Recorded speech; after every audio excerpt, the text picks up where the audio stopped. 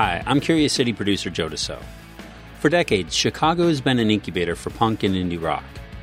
Bands like Sludgeworth and Braid earned their stripes in local bars and basement shows back in the 1990s. These acts offered a dose of nostalgia as part of the lineup for 2023's Riot Fest in Douglas Park. Their music, sounding as fresh and vital today as it did back when it was written, no doubt fueled yet another generation of young punks. And while summer events like Riot Fest offer a moment in time for music fans of any age to connect, it's just that, just a moment. But with such a vibrant independent music scene, one listener asked us, why aren't there any licensed all-ages live music venues in the city? To be clear, there is no specific city-issued license for an all-ages venue. We'll just say things get complicated once alcohol is involved. But there isn't really a dedicated place where teens can just show up knowing they'll be able to watch a band any night of the week. It's a challenge kids have faced throughout the decades. Generally, it's a patchwork of spots. Venues like Subterranean, Chop Shop, and Bottom Lounge have all-ages nights here or a 17-plus show there. But there was a moment nearly 30 years ago when a then-dank, run-down spot not known for music opened its doors and, for a little over a decade, let the walls shake and music blare for audiences of all ages, including kids far and wide, to throw on their Doc Martens and flannels and mosh, nod their heads, and sing along.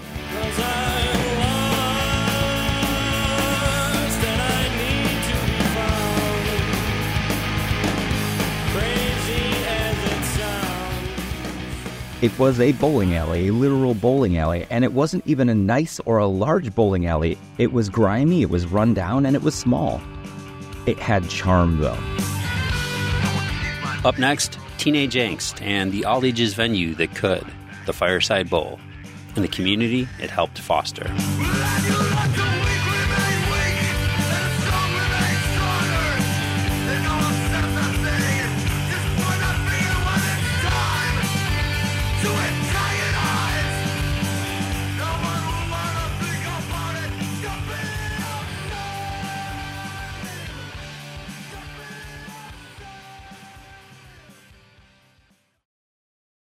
Do you need a break from the news? Well, my friend, Nerdette Podcast is here for you. Our show is all about delight. We laugh about what's happening in pop culture and feature thoughtful interviews with fascinating people. We even have a monthly book club that you can participate in. I could just go on and on about it. I loved this book. It was an experience, I'll tell you that. I discovered authors I had never heard of, and I'm really happy that I did. Come hang out with us. Listen to Nerdette wherever you get your podcasts. Growing up in the Chicago area in the 1980s and 90s, kids like Daryl Wilson and Joe Principe were like other teens, filled with a little rage and plenty of disenfranchisement, and finding an outlet for that angst in music that grabbed them by their adolescent collars. I got into punk when I was really young, like probably fourth grade. From my sister, she's 5 years older than me. I was skating, and I remember this kid brought a tape to like a session we were skating at. And he goes, hey, you got to listen to this. And so on that tape had bands like Circle Jerks, The Adolescents, Suicidal Tendencies. Sometimes I try to do things and it just doesn't work. The music and the message of that music, the culture. Punk meant freedom. It meant challenging authority. It meant anti-hate. Kids like Daryl and Joe latched onto punk ideology. It became part of their identity. It never turns out. It's like I need time to figure these things out. If you were lucky, there were a handful or so of punks at your school, especially for kids at the time like Daryl, who switched schools and states in his mid-teens. And so you'd see the kids who were also freaks like me, right? So then you got that kinship already, like, hey, who's this new freak that's in town? But eventually, listening to these bands on cassette or vinyl wasn't enough. You wanted to see this music up close and personal. Some bars and clubs would host all-ages nights from time to time, but more often than not, you'd find yourself at a DIY show. VFW halls, basements. There was a church in Elmhurst that started doing shows. It's like people found ways to make things happen. Eventually, Daryl and Joe started discovering local bands, too. That was a game changer for both of them. I was blown away that those bands were local. Like, I just thought, like, all like good bands, like they're not from here. Like they're like California or New York. Like, I had no idea. So then I started discovering, bands like Sludgeworth, Screeching Weasel. Then of course I stumbled upon like Naked Ray Gun.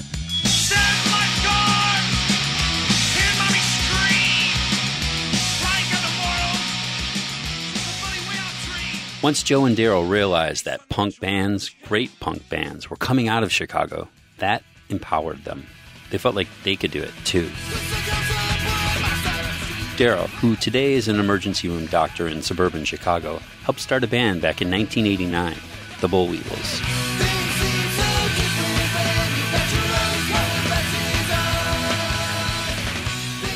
Meanwhile, over in Melrose Park, Joe, who is currently part of the hardcore punk band Rise Against, crossed that divide from fan to performer in the early 90s when he started playing bass for 88 Fingers Louie. By 1993, Chicago's scene was blowing up.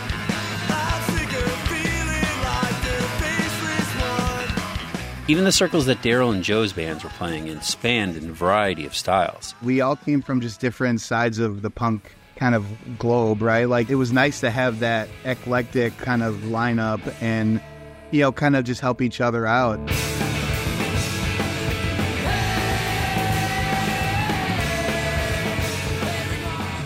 But the punk scene here was scattered throughout the city and suburbs and was in dire need of a home base, and one that catered to people of all ages.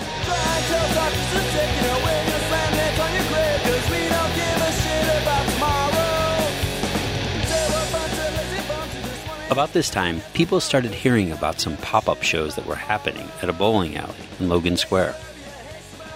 In the early 1990s, the Fireside Bowl on Fullerton Avenue was on the brink of going under. After years, no, decades of disrepair, something needed to change. It was kind of a rundown, hole-in-the-wall type of thing. It was in really bad shape at that time. That's Jim Lipinski, owner of the Fireside.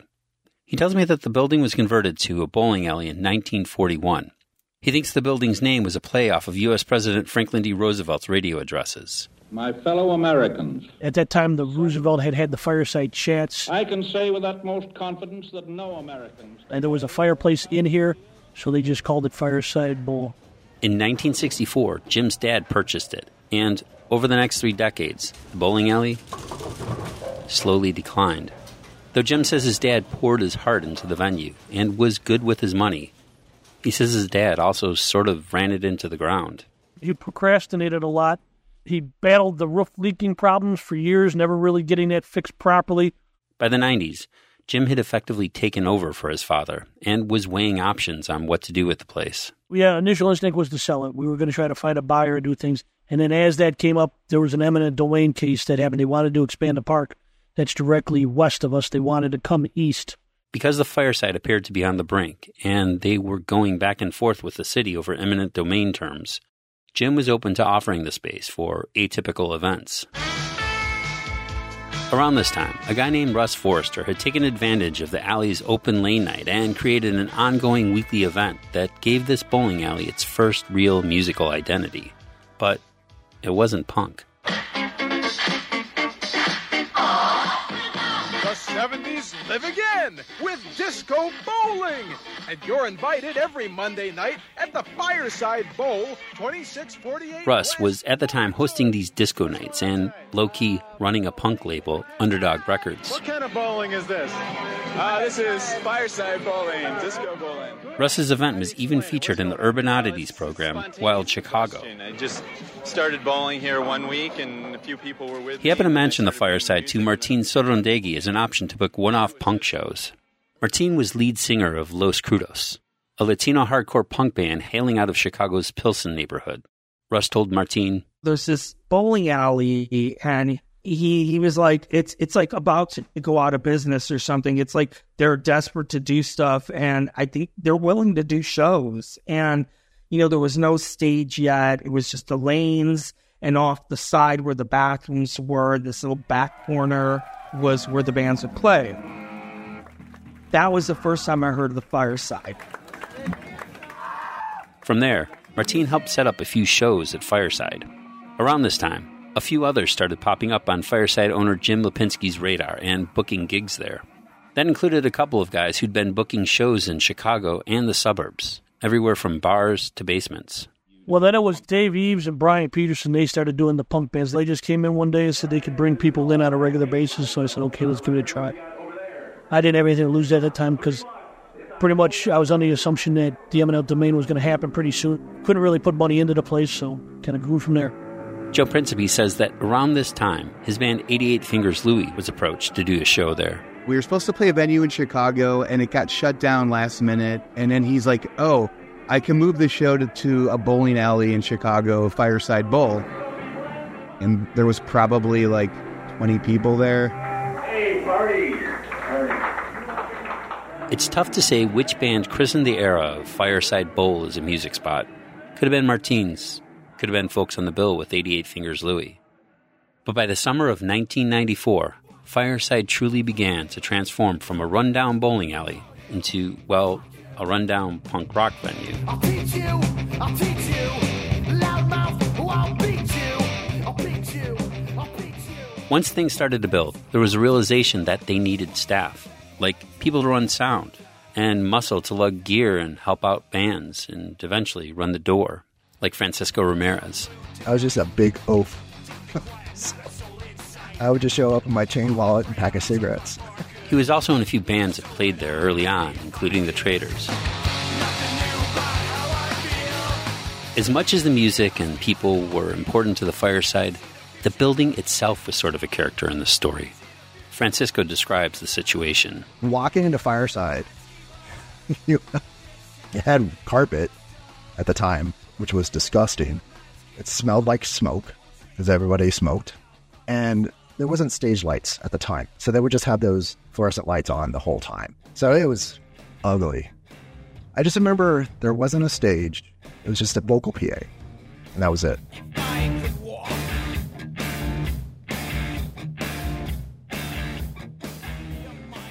Bands sometimes threw their guitars through drop ceilings. But we saved the best attraction for last. The bathroom at the Fireside is the stuff of legend. Horrible. They were really, really nasty, gnarly bathrooms. One listener said it was especially bad in the women's bathroom. At one show, a door stall came off its hinges, and she and another patron took turns lifting up the door so each could have privacy.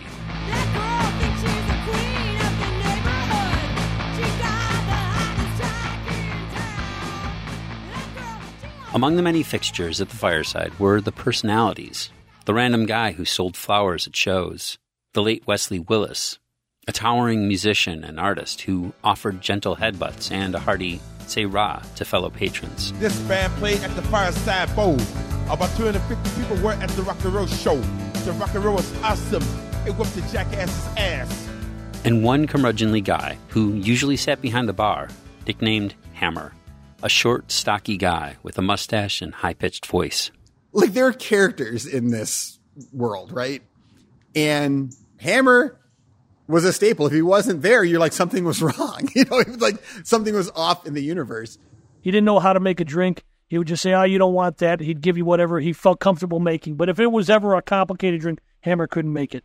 And being the lovable grump is what made Hammer the staple he was. But what really made the Fireside special was the cross-section of bands and fans it helped raise and foster. Making your way in the world today takes everything you got. You had this place that everybody felt accepted. Everybody felt that they belonged. It felt like our clubhouse. It was your punk rock cheers, right? Everybody knew you when you walked in. Every day of the week, you had a place to go to. Sometimes you want to go where everybody knows. By the mid-1990s, the Fireside was hitting its stride. The venue had gained a reputation as a lovable, grimy stop that looked out for its bands and fans. The community was coming together. But there was an upheaval on the horizon. The area still had violence. Longtime neighbors were being displaced as the area became more gentrified. And this little punk rock venue that could tried to defy the odds. That's all coming up after the break.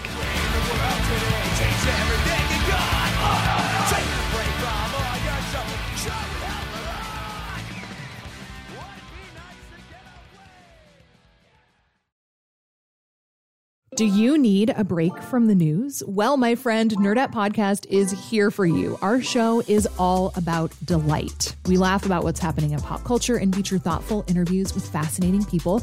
We even have a monthly book club that you can participate in. I could just go on and on about it. I loved this book. It was an experience, I'll tell you that.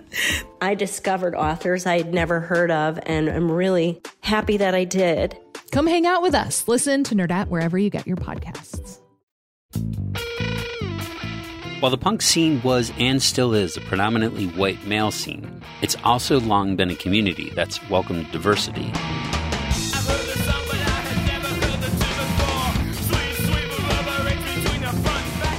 In Chicago, people were finding out about this all-ages club, the Fireside Bowl, that was becoming a hub for that kind of inclusivity. Francisco Ramirez, the door guy and punk rocker, felt like that connection for Latinos was natural. I feel like Chicago has a good history of Latinos in punk rock, for sure. And they still do. And the Fireside opened Latino bands up to audiences that might not venture down to the South Side. Daryl from the Boll Weevils says he always felt accepted in punk rock, and the Fireside was no different. But he was fully aware that he stood out. We got a new CD back there. As an African-American kid who likes punk rock, but you could always count on one hand how many people of color at a show. Going to shows in general, you're looking around and you look for the kid who looks like me and say, hey, yeah, cool, I'm here. I'm glad you're here too. Inclusivity crossed generations, too. Miss Alex White remembers when she caught her first Fireside show in 1997. I go in there, it's my 13th birthday, and my mom goes up to the door guy, and she was like, is this cool? Like, is this okay that I'm, like, dropping my kid off here? And he was like, yeah, she'll be fine. She felt safe as a young woman in that space, too. I would just say that, you know, growing up here in the city of Chicago and going to CPS, that the people that I was hanging out with, the scene was very diverse in terms of all the different students and tweens and teens who were converging on the Fireside. Whereas Black, Hispanic, queer, Asian, it was all identities kind of united just by like the ability to hang out somewhere that was all ages. And people were listening to hip hop and punk and two-tone ska. But there was a slower walk toward inclusion for the LGBTQ community, though its presence was made known early on in the Fireside's tenure as an all-ages venue. Queer promoters Homocore Chicago booked shows there. Martine from Los Crudos started coming out publicly while on tour, testing the waters before making the announcement on stage at the Fireside. You know, it was awkward, it was nerve-wracking, but I did it, and the response was really positive at first. It seemed really awesome, and I think, you know, some kids jumped up and gave me a hug, and it was awesome. I think there were little ripples that happened afterwards with people who, you know, were a little homophobic, didn't like it, but for the most part, it was a really positive kind of moment, so that was nice. Sometimes punks drew in unwanted elements, like intolerance. People we spoke with said that part of the reason the Fireside felt largely inclusive is because the community self-policed. They looked out for one another. Yeah, I mean, back in the day, there were Nazi punks that were at shows and things like that, and so we'd have to take care of that. Sometimes that meant fights.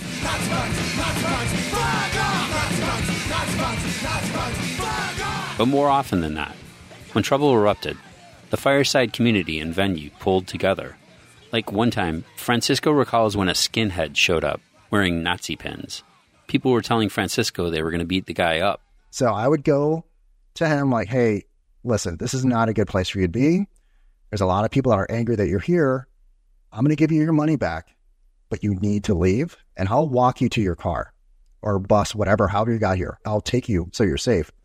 I mean, I wasn't happy that they were there, but I didn't want somebody to just get destroyed at the club because they're an idiot.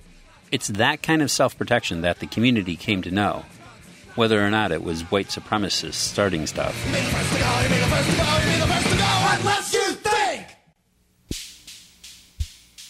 Shows at the Fireside were taking off. Owner Jim Lipinski was able to make modest improvements to the space. Very modest. Miss Alex White, who played her first show there when she was just 15, remembers going to certain shows and being blown away. Something important was unfolding before her eyes. I do remember being at a couple shows where I was like, whoa, this is important that I'm here right now.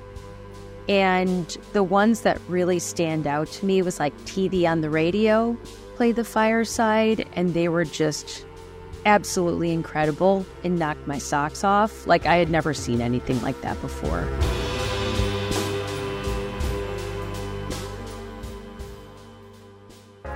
In the years following the Second World War, Seeing Man or Astro Man, they had cathode ray tubes, like old TVs as their backdrop. rockets or guided missiles grew larger and larger. And we were like, this is awesome.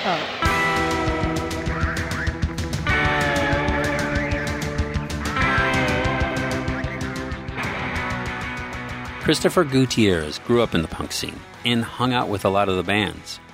He remembers acts that were just getting on people's radars, performing at Fireside. Jimmy Eat World played there. And when you think about it and you're like, oh, well, yeah, it was a small venue. It was like, no.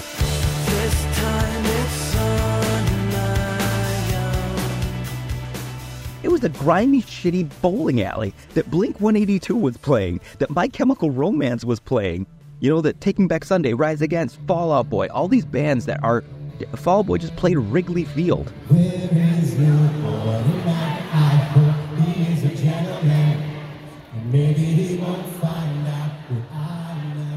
The Fireside was selling out shows by local bands and touring acts alike. Crowds could grow to shockingly large sizes, far surpassing the venue's license capacity. But Francisco Ramirez says they had friendlies outside. Remember the cops came in? We had a big show, and they were just like, you need to get these people out of here within 10 minutes.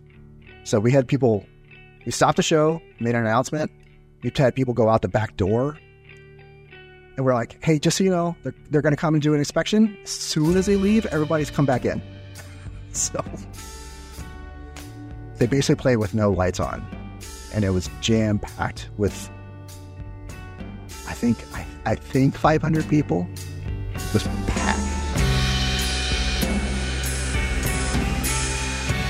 And even on the off nights when attendance was low, Brian, head looker-outer for the community, had people's backs. The one thing that Brian was very adamant about was touring bands get paid something.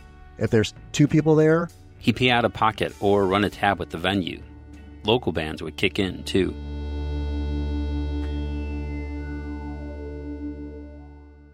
While music blared inside the Fireside, it wasn't so copacetic with the neighborhood. It was a mix of things. The neighborhood around the club was rough at the time. Plenty of families living just around the corner, but also gang activity and various forms of violence took place along that stretch of Fullerton where Fireside resides.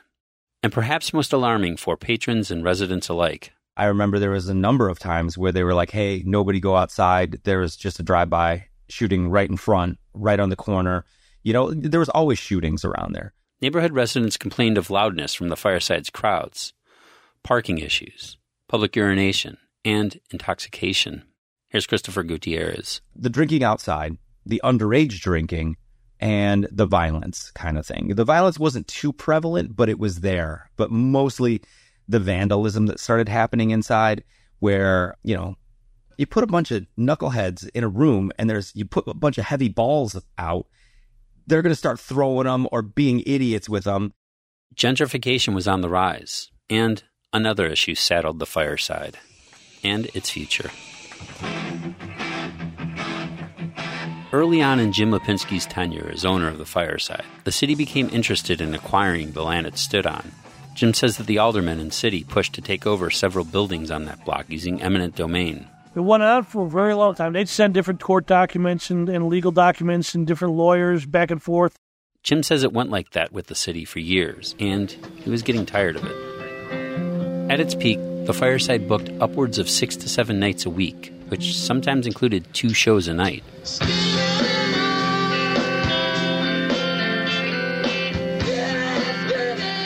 Despite the money coming in, Jim says he felt like even if he won his battle with the city, he didn't want to deal with the risk that came with running a club.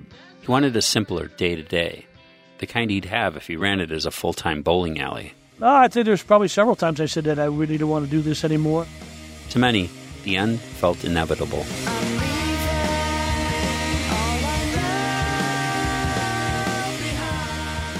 On August 20th, 2004, the inevitable finally happened. It was shockingly abrupt, but also surprising that it had taken so long. So the night that we stopped doing shows, we had a double show. And the headliner for the early show was MU330 from St. Louis, a ska punk band.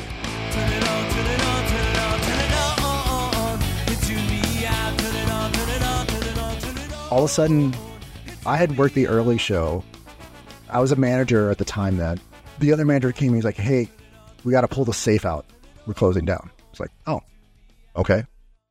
This era of music, the Fireside, was coming to an abrupt, unceremonious ending. And then the late show was like a garage rock show. I remember sitting there with my two friends hanging out and overhearing that would be the last show at the Fireside, where they're like, that's it, this is the last one. We're like, what are you talking about?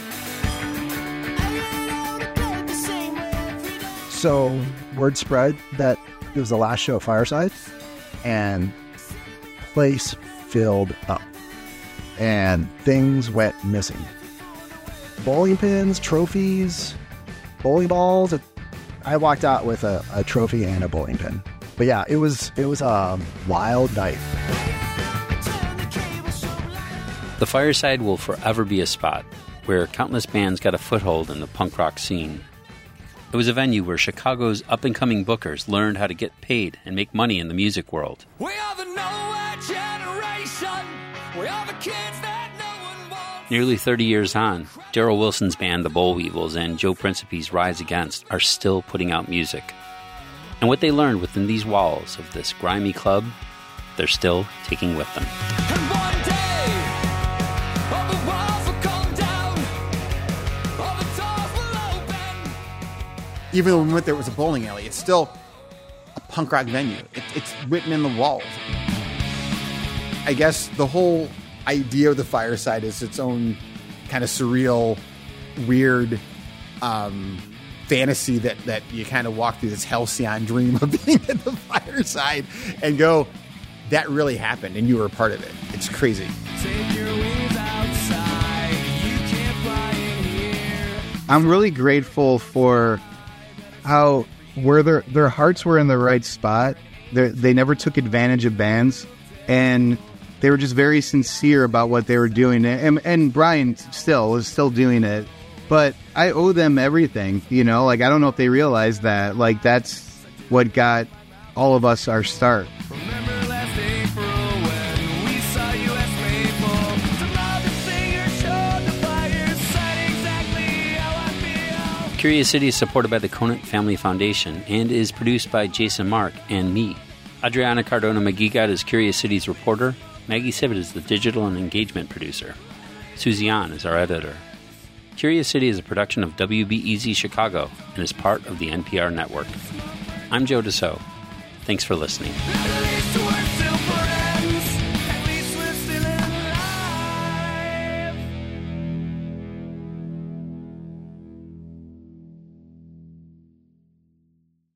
Before we start the show, we here at Curious City want to let you in on a little-known fact about WBEZ. 89% of all our funding comes from community support, including contributions from curious listeners like you. If this program has changed how you see Chicago, please consider supporting this program at wbez.org/curious. Thank you.